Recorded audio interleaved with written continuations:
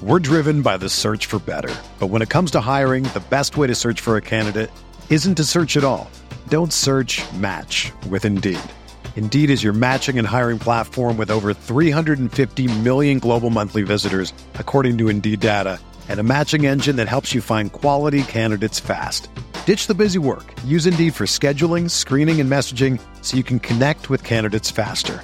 Leveraging over 140 million qualifications and preferences every day, Indeed's matching engine is constantly learning from your preferences, so the more you use Indeed, the better it gets. Join more than 3.5 million businesses worldwide that use Indeed to hire great talent fast. And listeners of this show will get a $75 sponsored job credit to get your jobs more visibility at Indeed.com/Blue Wire. Just go to Indeed.com/Blue Wire right now and support our show by saying that you heard about Indeed on this podcast. That's Indeed.com/Blue Wire. Terms and conditions apply. Need to hire? You need Indeed. Do you ever feel like you're always on? What do you do when you need a moment to chill? How do you like to hit the reset button to get ready for what's next? These days, everything is go, go, go. It's nothing but nonstop hustle all the time. Work, family, friends, a million pressing social issues, and an expectation to be on 24/7. Sometimes you just need a moment to turn off and hit the reset button. That's when you reach for an ice-cold Coors Light, the beer that's made to chill. Listen, there's a lot going on in Green Bay right now, and I feel like we could all use a moment to chill with a Coors Light. See, Coors Light is cold lagered, cold filtered, and cold packaged. It's literally made to chill. It's as crisp and refreshing as the Colorado Rockies. Perfect for a moment to unwind. Coors Light is what I choose when I need to unwind. So when you want to hit reset, reach for the beer that's made to chill. Get Coors Light in their all-new look delivered straight to your door with Drizzly or Instacart. Coors Brewing Company, Golden, Colorado, and as always, celebrate. Hello, everyone, and welcome to another edition of the Pack-A-Day podcast. I'm not sure what number the episode we're on here, but I do know as you are listening to this show, it is my wedding day. We are recording on wedding eve, but I am here to talk Packers with you briefly because honestly, where the hell else would I rather be at a time such as this? I am your new host here, Jacob Westendorf, and joined with me is my new partner, who's always had this slot, so I guess I'm his new partner, Zach Jacobson. Zach, how's it feeling? I'm feeling good, but I can't be feeling as good as you, man. Congratulations. Thank you, I appreciate that. Yeah, you're still finding time to record. Yeah, it's a big day, and I am also a fan of the Michigan Wolverines, who are currently laying a beatdown on the Wisconsin Badgers, so I am feeling very good right about now. The Green Bay Packers, not so much. They lost last week in Detroit. Ugly, ugly game. Down 24-0, another big deficit. And you also have Mason Crosby's day. Aaron Rodgers didn't play that well. It was just kind of, all three phases, Zach, you could say, to kind of wrap this up real quick, though, all three phases failed against the Lions. Is that right? I would definitely say so. Even despite the passing game getting going in the second half and, Rodgers throwing for 442, it kind of goes back to what he was saying after they lost to the Bills. They put up 423 yards in total offense, but that 22-0 score just doesn't reflect that. So that kind of, their whole performance against the Lions really reflected his comments, and it was the second straight week of the same thing. Yeah, if you want a proof of the yardage as an empty statistic, that's it, because it never really felt like the Packers were threatening during that course of the game. The yardage they got were garbage yards, empty yards. Like if this was the other way around, if Green Bay had won this game 31-23, for example, but we're up 24-0, we'd be sitting here talking about how it's garbage yards, garbage points. The game was never in doubt. I feel like the Lions probably felt that way, that the game was never in doubt, and that's unfortunate because the Packers now have dropped to 2-2-1. They could very easily be 4-1. They could also very easily be 1-4. So I think at this stage of the season, we really have no idea what this Packers team is. They keep saying they're close, but quite frankly, I think I need to see that on the field before I start to believe it. And one other thing that came out this week, Zach, was it's going to be a quote that gets a lot of play from Mike McCarthy. It has gotten a lot of play. They were asking him why, Aaron Jones isn't playing more than Jamal Williams and Ty Montgomery. Common theme these days. I think that everybody who's paying attention knows Aaron Jones, or feels like they know at least, that Aaron Jones is the best running back on this team. And McCarthy basically said there's more to playing running back than running the ball. And I understand that to a point. But, Zach, do you really think that Mike McCarthy is going to die on the Jamal Williams is a better pass blocker hill? I mean, it sure sounds like it up to this point. I mean, Aaron Jones, he's averaged 8 carries a game. So I don't know. I get he's trying to stick by the whole committee approach that he preached all offseason. And the truth is, they do have 3 talented running backs. You want to get Jamal Williams involved. You want to get Ty Montgomery involved. You especially want to get Aaron Jones involved. But I just don't understand Mike McCarthy's approach. You can't use the whole pass blocking mantra and stand by that because, against the Lions, they only pressured twice, in that game. And Aaron Jones, according to Pro Football Focus and our podcast godfather, Andy Herman, actually tweeted this out. He has the highest pass blocking grade of any of the Packers running backs this season. Higher than Williams, who is apparently the best run block pass protector of the 3 running backs, which I'm not going to argue against because he more than likely is. But, when you're trying to climb back into a game, you're down 24-0, you want to get the ball into the hands of your playmakers. Yep. Do you not? And Aaron Jones is one of those playmakers. Get him the ball however you have to do it. Whether it's in the passing game, because the Packers, they in the second half, they threw 5 passes to both Williams and Montgomery in that second half as they were trying to claw their way back into the game. So it's just inexcusable that Jones has continued to be kind of, left out of the backfield. When he's obviously their most explosive back, their most talented runner. Yeah, Zach, you tweeted something this week, and I agree on it. It was, I'm paraphrasing here a little bit, but basically, don't take a dump on Jamal Williams just because we know that Aaron Jones is a better player. Jamal Williams certainly has a role. I don't think that anybody's going to argue that. The problem is, you mentioned it, you need to get the ball into the hands of your playmakers. And I've always said that I think Jamal Williams, if he's your starting running back, that's okay when you have an offense that has Jordy Nelson, Randall Cobb, Donald Driver, Greg Jennings. If he was the starting running back on the 2011 Packers offense, for example, you probably wouldn't even worry about it so much. But the Packers don't have that level of playmakers. They have a less amount than they had in 2011. Obviously, that offense may never be replicated again. Ty Montgomery and Aaron Jones are both better playmakers with the ball in their hands. Those are the guys that need to be getting the play. Jamal Williams, he's a short yardage back. He's going to get you 3 yards in a cloud of dust, and he'll pick up a blitz. That's great. But those things should not supersede the playmaking ability that Ty Montgomery and Aaron Jones have. So that's kind of where we're at. I think the running back situation has kind of been beaten to death at this point. It's just everybody's talked about it. I think every Packers fan is pretty much on the same page that Jones needs to play more. We'll see if he does against the San Francisco 49ers on Monday night because that's the reality. The problem that I think we run into, I think it was Corey Behnke said this, he feels like McCarthy is insulting his intelligence by not putting his best players on the field. And, yeah, exactly, right? But it's true. Like, McCarthy stands at this podium every week and is trying to tell us we're doing the best things to win. And, I'm not going to sit here and tell you I'm smarter than Mike McCarthy, but at the same time, my eyes tell me the story of it. This isn't a scouting term by any stretch, but when Jones has the ball in his hands, it just looks different. Whatever the hell that means. And it's different in a good way. He's up to full speed. He hits the hole. Runs that Jamal Williams has for 9 yards. Jones breaks for 29 yards. That's just the reality of the situation. But I don't want to beat that to death because I feel like everyone has. One of the positive developments from last week was the development or the flash from two rookie receivers that got extended playing time because Cobb and Allison both did not suit up. And that was Marquez Valdes-Scantling, who scored a touchdown, and Equanimeous St. Brown had a couple big plays down the field too. Zach, this week it looks like Cobb and Allison could be back in the lineup. But even when they are, don't you think that those rookies, namely Valdes-Scantling, he's made at least a couple plays in the games he's played it.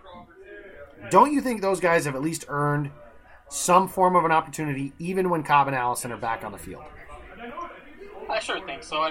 The Packers preach all the time to their coaching staff. You make the plays, you'll get on the field. You earn those opportunities. So, I mean, Marquez Valdez-Scantling, he earned those opportunities last week. He caught that 38-yarder in the fourth quarter last week that Rodgers hung up for. He's made the most of the opportunities that he's had when he's been on the field. And, that's coming from a guy, me, who I expect Jamon Moore to stand out amongst those three rookie receivers. So he's been a huge disappointment to me so far. But as far as MVS goes, you got to get this guy involved some way or another. I mean, Geronimo Allison will likely play. Randall Cobb will likely play. They're both battling hamstring injuries. Allison's out of the concussion protocol. Aaron Rodgers gets two trusted targets back. So, on one hand, you don't have to really worry about rookie receivers making rookie mistakes on the field because they're not going to play as good as they did against the Lions last week every single week throughout the season. These guys, they're still rookies. They're still going to struggle. They're still going to have a few bumps in the road. But, last week was really a confidence builder for them, and it was like a monumental stepping stone, which is what I tweeted. A monumental stepping stone in gaining Aaron Rodgers' trust. And that's huge. And I referenced this with you before the show started. That last completion Rodgers hit to Equanimeous St. Brown, where he turned and just took it up the left sideline, split through the seam, that was huge for his confidence going forward. It was virtually meaningless. They're down by 11 at that point. There's nothing that's going to come of it. But it was huge for a rookie receiver. And little things like that, you get the ball in their hands, you get them going. On a week-to-week basis, that's huge. Yeah, absolutely. And having guys like, you mentioned it pretty well, I think, there. Valdez, Scantling, and Brown, are they going to play that way every single week? No. They're not top 100 picks for a reason.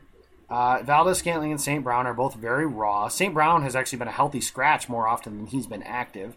And Valdez Scantling's basically been active because he's been on special teams, but he's so damn fast that you would think you can find a role for those guys to, whether it's spelling Cobb, if you rotate series or something like that with Cobb as the slot guy with St. Brown, that's somewhere where Brown can be effective. And Valdez Scantling as the deep threat shot play guy or running those crossing routes because, like I said, he's really, really fast. He makes fast people look not fast. That's a positive thing in this offense specifically that doesn't really have a whole lot of deep speed. That might be the guy there. I think that Cobb and Allison coming back, they should definitely retain their starting roles. I don't think that anything crazy like that they shouldn't be benched or anything like that. But giving those guys opportunities can't be a bad thing. If nothing else, give your older guys, if you will, that's probably not the right term, but give your more experienced guys a spell, get the young guys ready for it. Because here was the other thing about Sunday that was a little disappointing, was Cobb and Allison are both out. So it's Devontae Adams and two guys that don't play a whole lot. The Packers did almost nothing to get those guys ready for that situation. Practice reps, great, whatever, but you can't simulate live game speed, and there had to be some time when you're blowing Buffalo off the field, like those guys need to be on the field. Or, Washington would have been an opportunity, I suppose, to get those guys on the field. But they have to have those guys ready. They used to be ready. They haven't done that anymore. McCarthy's not as good as he used to be, at least in my opinion, as far as varying his formations and personnel groupings. But it's exciting development for those guys to be on the field. I'm looking forward to seeing if they can make a play Monday night against San Francisco, against a really, really beat-up 49ers team. This should be, if the Packers are going to get right before the bye, this is definitely their opportunity to do so because this 49ers team is not very good. And the talented players that they have, Zach, you live out there, so I'm sure that you've heard from plenty of Niners fans. The players that they do have, it seems like, are hurt. So that's where we're at with the receivers and such. One question I did have, Zach, is because we've talked about the pass-catching group, and a story came out this week about how Jimmy Graham's not the athlete he used to be, and they're wondering if he's washed. I don't know, and forgive me because I don't, but I believe you do at least some of the film work, the All-22 stuff. I know that usually that's Andy Herman and Ross Uglum and guys like that, but what have you seen in your film study as to, is Jimmy Graham still a capable player? Absolutely. We saw a few instances against the Lions, and scarcely throughout the weeks. Like, he hasn't been bad. He's been putting up numbers, and he's, been getting open. There's been plays where Rodgers just put it up for Graham. That happened against the Lions, actually. I can't remember exactly what part of the game. I did watch the film cut-ups of it. But Rodgers put it up for Graham, split right down the seam. He was coming out of the slot, and Graham just went up and grabbed it. I mean, you have a 6'7", pretty much a slot receiver, in your arsenal. You got to put him to the best use. And I think, so far the Packers are trying to do that. They mostly got Graham involved after halftime and, more so in the second half. But he also missed that back shoulder touchdown that Rodgers tried to connect to him in the left corner of the end zone. Yes. So there's obviously that little mechanical issues like that. They're still trying to get worked out. And I mean, if you remember, Jared Cook, it took him a little while to get going with the Packers. I know he battled that. I think it was a foot or an ankle injury. He suffered against the Lions in Week 3, and then when he did come back, he wasn't very effective. Before that, he wasn't really effective for the first 2 games of the season. But it just takes a little while for kind of Rodgers to mesh with a new guy like this. So I think as the season goes along, you're going to see more of Jimmy Graham. You're going to see more of those back shoulder touchdown attempts, and you're going to see them successful. I just want to know why Marcedes Lewis isn't involved more. I mean, I know he's whipped on a couple of blocks, but that's the real question to me. Yeah, that's a fair question, too, and I can get into that after. I mean, Jimmy Graham, I think everybody just expected this dude to come in and he was going to be the guy that he was in New Orleans. And that's just not the case. I mean, he was never going to be that guy. Yeah. No. But if you can get him, like, if you go back and watch the Vikings game, they are one play away there. There's a pass interference penalty that was not called, and I'm still not sure how, on, I believe it was Ben Gideon, up the seam. That would have given Graham an extra 40 yards or something like that if he's able to make that catch. And they took a touchdown off the board with a bogus holding penalty. So that day you're looking at Jimmy Graham over 100 receiving yards and a touchdown. That's a big game for him. I think that this is another one where he's close. Something that may not mesh well with Rodgers specifically on Graham is Rodgers is a throw it to you if you're open as opposed to throw it and let your guy make a play kind of thing. And Graham is pretty good at making contested catches. And that's something that he did a little bit. Maybe it was a sign last week. He trusted Graham to make a contested catch last week. Maybe that's something they can look into. Marcedes Lewis, I don't understand the fascination with Lance Kendricks. I'm not saying Marcedes Lewis is a world beater, and I'm not saying he's played well in his limited playing time, because it's clear he has not. But Lance Kendricks, he looks like he fights the football as it comes into his hands. Marcedes Lewis can do those things, I think, personally at least. I thought Marcedes Lewis was like quietly one of the best signings of the Packers offseason. I thought so too, yeah. Absolutely.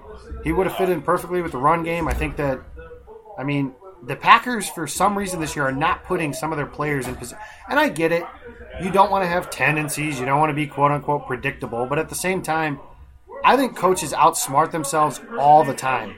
So players are on the field like Marcedes Lewis, and they have a tendency of run blocking. Okay, but asking Jimmy Graham to do that run blocking is asking him to fail. So that's what's happened so far this year. And it's frustrating. That doesn't make much sense to me at all. Yeah, so it doesn't make a lot of sense. It may not for a while. Something else that, this is a bad segue, but doesn't make a lot of sense. The life of Jim Taylor. Underdog-type player, hard-nosed, one of the pillars of that Vince Lombardi dynasty in the early 60s. Passed away today at the age of 83. Zach, obviously, we're both younger guys, so we didn't watch Jim Taylor play, but I can tell you, I got to meet him on a couple different occasions when I was up in Green Bay. Very nice gentleman, willing to stand and talk. He revered Vince Lombardi, it's always cool to listen to Lombardi's old players talk about him.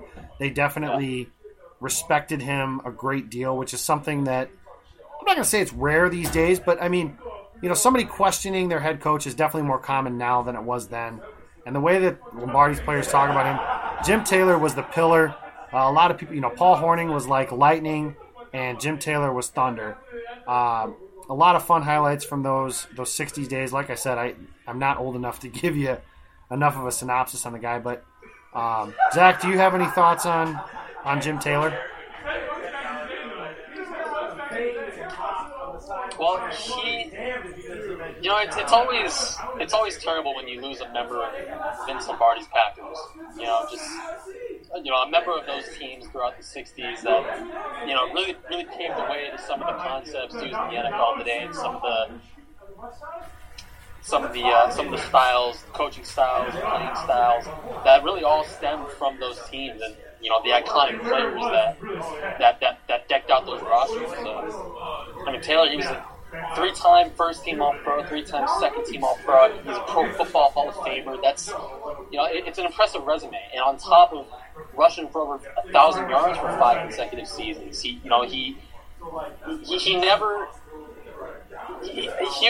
really defined like toughness, and grit. And that's how Mark Murphy described him. He described him as a gritty football player. And I think a lot of those guys on those teams in that decade really embodied that. Specifically members of Lombardi squads. And that's a big reason why he's a member of that 1960s All-Decade team. We really lost a good one. He'll definitely be missed.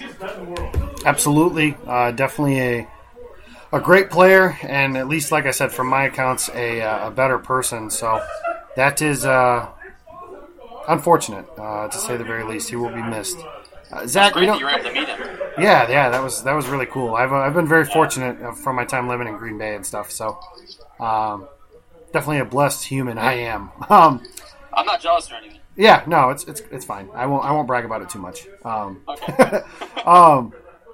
Zach, I mean, I know, this is Sunday. The game's not until Monday. It's a Monday night game, so Monday night's going to go on the show. So we don't want to go too deep into a preview.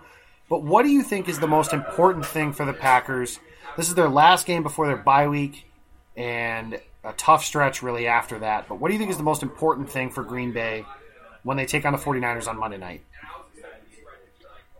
I think undoubtedly the number one thing that they need to do is start fast. Yeah, absolutely. They have not been able to do that really virtually any games this season. I mean, they got to come out fast.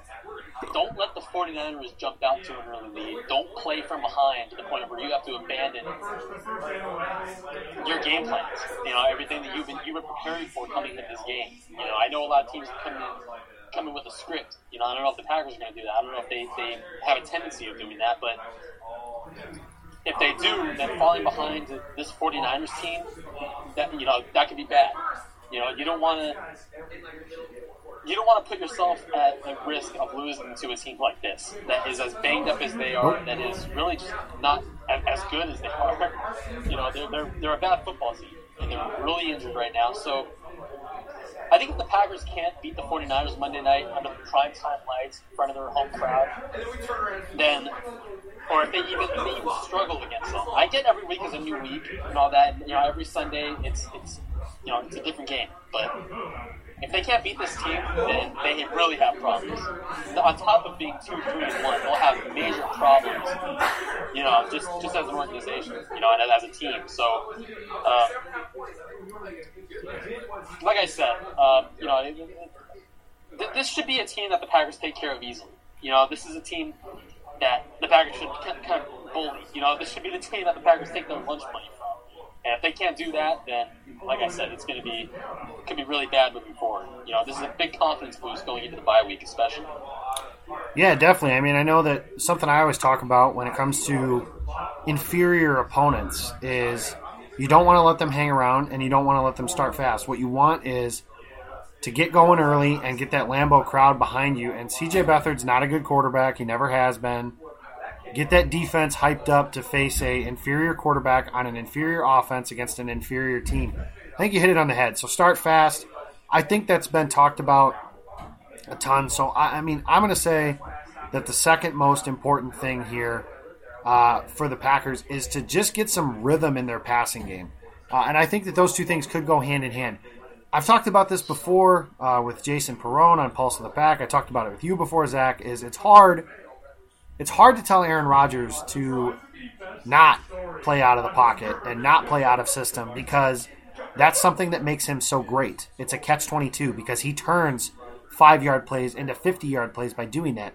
At the same time, playing out of rhythm bogs down the offense. And you can see, playing within the offense, there's film clips upon film clips upon film clips of open receivers. He's passing up for whether he's not seeing them, not trusting what he's seeing, whatever it is. And I think Rodgers knows that because he talked about it this week. But they have to play within a rhythm. He has to trust Davante Adams, trust Randall Cobb, trust the other receivers too, not just guys you've played with for a really long time. There are still weapons on this roster. They just have to use them. So I think they got to get a rhythm in their passing game, and that'll probably contribute to starting fast. Zach, real quick before we take off here, Who do you like Monday night? I just want to add in one more point to the whole Rodgers kind of not staying in the pocket. I think it looks like he's kind of reverting back to the whole 2015, early 2016 Aaron Rodgers, where he looks really skittish in the pocket. He doesn't trust his receivers, and he's rolling out when he doesn't have to. And for a guy that's probably going to be playing with reverting back to that bigger knee brace this week, that could be bad. He shouldn't have to roll out of the pocket. He shouldn't have to run more than he has to. And, as far as that goes, I think if the Packers have to adjust, then they'll probably roll with what they did against the Bears in the second half of the season opener, where the offense became more of a quick timing offense. He got the ball out of his hands quick, a lot of 2 to 3 step drops, things along those lines to protect his knee and just kind of avoid him being contacted by a defender. But I'm taking Green Bay 38-13 this one.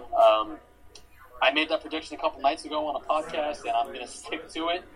So hopefully, I'm not wrong. Hopefully I'm lucky with this one. I like it. I think that something that you mentioned is, the way they played against the Bears, I think it's interesting because the best the offense has looked this year is the second half against Chicago. They went right down the field a lot and put a lot of points on the board. That's the best they've looked, the most consistent they've looked. And it was when Rodgers had to play from the pocket, largely from the pocket. So, As far as my prediction, I like Green Bay as well. They've already ruined. So last week, for those of you that don't follow along, last week I was in Detroit for my bachelor party, and Mason Crosby and the whole team really just kind of single-handedly ruined that. So I will be there Monday night as well. I refuse to believe that they will ruin my bachelor party and the day after my wedding. Zach, I'm not as confident as you are. I won't say 38-13. However, I do like Green Bay in this game. I'll say 28-20. And I really think it's going to be a struggle. I just don't trust, as weird as it sounds, I just don't trust the offense at this point to do the things that it needs to do. I think if they can get some turnovers or something like that, I think that might be the difference. But I really do expect another kind of sloggy performance that we're just kind of coming out afterwards saying, oh my God, that was they won, cool, but yuck. Not quite Buffalo bad, maybe a little better than that. Zach, I hope you're right when it comes to this case because that would be a lot of fun. That's going to do it for today. Oh, Zach, it sounds like you wanted to chime in real quick. I'm sorry. Oh, no, it's fine. I was just going to say, when Aaron Rodgers is confident, I'm confident. That's fair. That's also fair. Yeah, as simple as that. I mean, he said how close they were in an interview this week. He thought that they were very close to break. Now, he said he felt how they felt a couple years ago after the Washington game, right before they sparked the whole run the table streak in 2016. So, when he's saying things like that, a guy that's really articulate about his words and really kind of tiptoes around what he says and what he doesn't say, I'll take that with a grain of salt. But I'm gonna hang my hat on that. Yeah, that's fair. And if the Packers start ripping off a streak here where they beat the Niners, beat one of the Rams or the Patriots, and end up finding themselves towards the top of the NFC, this is going to be the week that we look back to because Mike McCarthy has said some stuff like that as well, and they don't do things like that very often. So that is going to do it for this edition of Pack-A-Day. Follow the show. It's at Pack-A-Day Podcast. Zach, where can we find you? You can find me on Twitter at Zach A. Jacobson. Once again, Z-A-C-H, not Z-E-C-K, because there's a lot of misconceptions with that. And you can find me on Cheesehead TV and on the Pack-A-Day Podcast as well. And I will be on Pack-A-Day Podcast. You can also find me after games on Pulse of the Pack with Jason Perrone. You can follow me on Twitter. I am at Jacob Westendorf. One more time for you Wisconsin Badgers fans, go Michigan. But for everybody, since you guys are listening and we can all agree on this, go Pack, go.